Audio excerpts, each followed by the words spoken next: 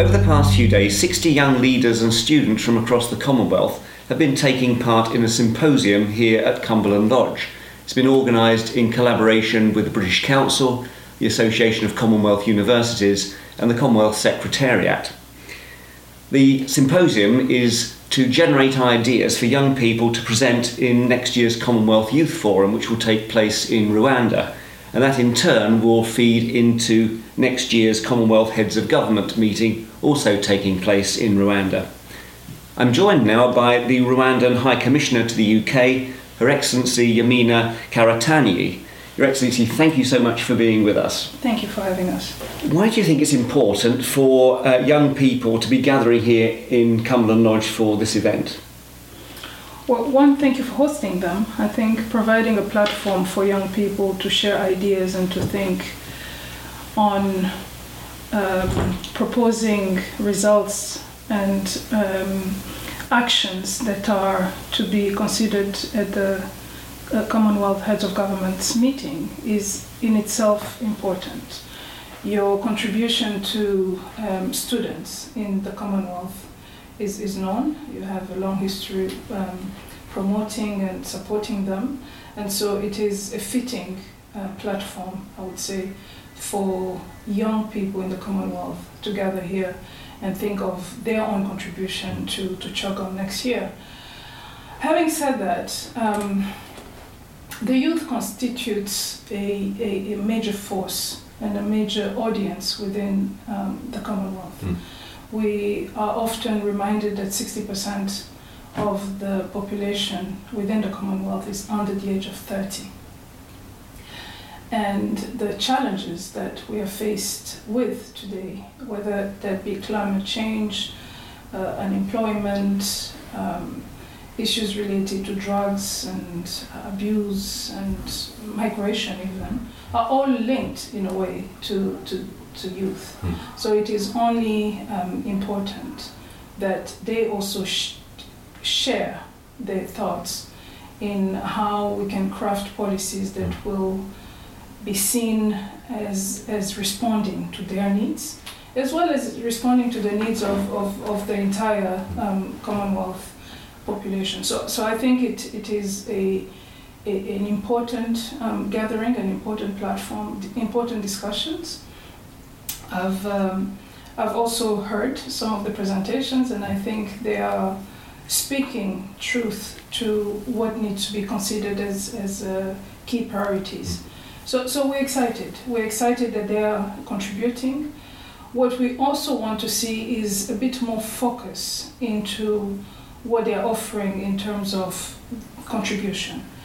CHOGM 2020, the vision that Rwanda has for it is for it to produce actions that are actually deliverables. So focusing on delivery. I think we have communiques in the past that have spoken about proposals, and we would hope that 2020, being such an important year, a decade away from 2030, when we are supposed to be looking at what has been achieved in terms of the Sustainable Development Goals, the point, the clear message is to drive delivery and implementation of what has already been achieved, approved by heads and indeed by all stakeholders, including the youth. Thank you. And there were so many issues that you talked about then that to deal with. We've actually had to narrow it down for this symposium to look particularly at ICT and innovation and the rule of law and governance. Do you think those are particularly important issues for the Commonwealth to be addressing? Very much so. And indeed, those are two of the 5 cross-cutting themes that Rwanda has proposed for consideration. So governance and the rule of law, trade is the second one, youth is the third one, ICT and innovation is the fourth one, and the environment. And if you look at the 5 themes, for each one to be achieved, you would need the other one to be considered. And we are happy that this particular gathering is focusing on two of them, that would then be responding to delivery for the other 3. So if one wants to look at trade, for example, you will not trade without robust business environment, robust rule of law, strong institutions that are independent and that are reliable so that investors can look at a given country. If one look at the second theme of ICT and innovation, we're very clear that that theme is an enabler for all the other four themes that we're talking about. So in essence, if we say, let's look at agriculture, for example, but how do we turn to smart agriculture for greater impact within the Commonwealth? The use of ICT and innovation is a clear vehicle to produce just that. If we look at all the issues affecting the youth, employment, those that innovate are mostly young minds. How do we support them using ICT, again, as a vehicle to achieve employment and to create wealth within the Commonwealth? So we're very supportive of the fact that these two things are being further developed to produce actionable steps, actionable projects, if I may say, that will take us to the place where we want to be. And it is important that these discussions are taking place for the Youth Forum, which will then feed into the head of government's meeting, but with clarity. I think the innovation here is to be able to look at themes that are responding to the larger theme. Again, the theme for next year's CHOGM is delivering a common future, connecting, innovating, transforming. And so those two themes we're discussing today are very much linked to the overall theme, and we hope that these wonderful brains will very much feed into the major summit, but also offer a hope to the Commonwealth that young people are indeed interested in driving the discussions forward, but also are given that platform. I think it's that combination of young people doing their homework to contribute, but also the Commonwealth as a family giving that platform for them to take forward their actions. You mentioned how youthful the Commonwealth is. Not all members of the Commonwealth are young leaders or students. So how do we involve a wider range of young people in the future of the Commonwealth? Well, I think what we need to do as leaders and policymakers is one, to translate those policies for better consumption by the Commonwealth at large. So the citizens have to understand what they're being asked to do. But before being asked to do, they need to contribute to that ask. And I think that's why events such as this one are important, in bringing all stakeholders to contribute to the policy making, so that the same group will not stop at policy making, but move to the delivery. So everyone, in essence, is part and parcel of the delivery, but not only delivery, policy making. So the planning stage, the thinking stage, and the implementation involve everyone. Yeah.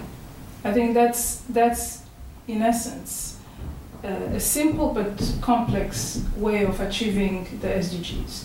But if we don't, we always run the risk of having almost two separate set of engagements. One which could be seen as elitist, which is the policy makers are sitting somewhere, coming up with these wonderful ideas that they will not be called to implement. Yeah.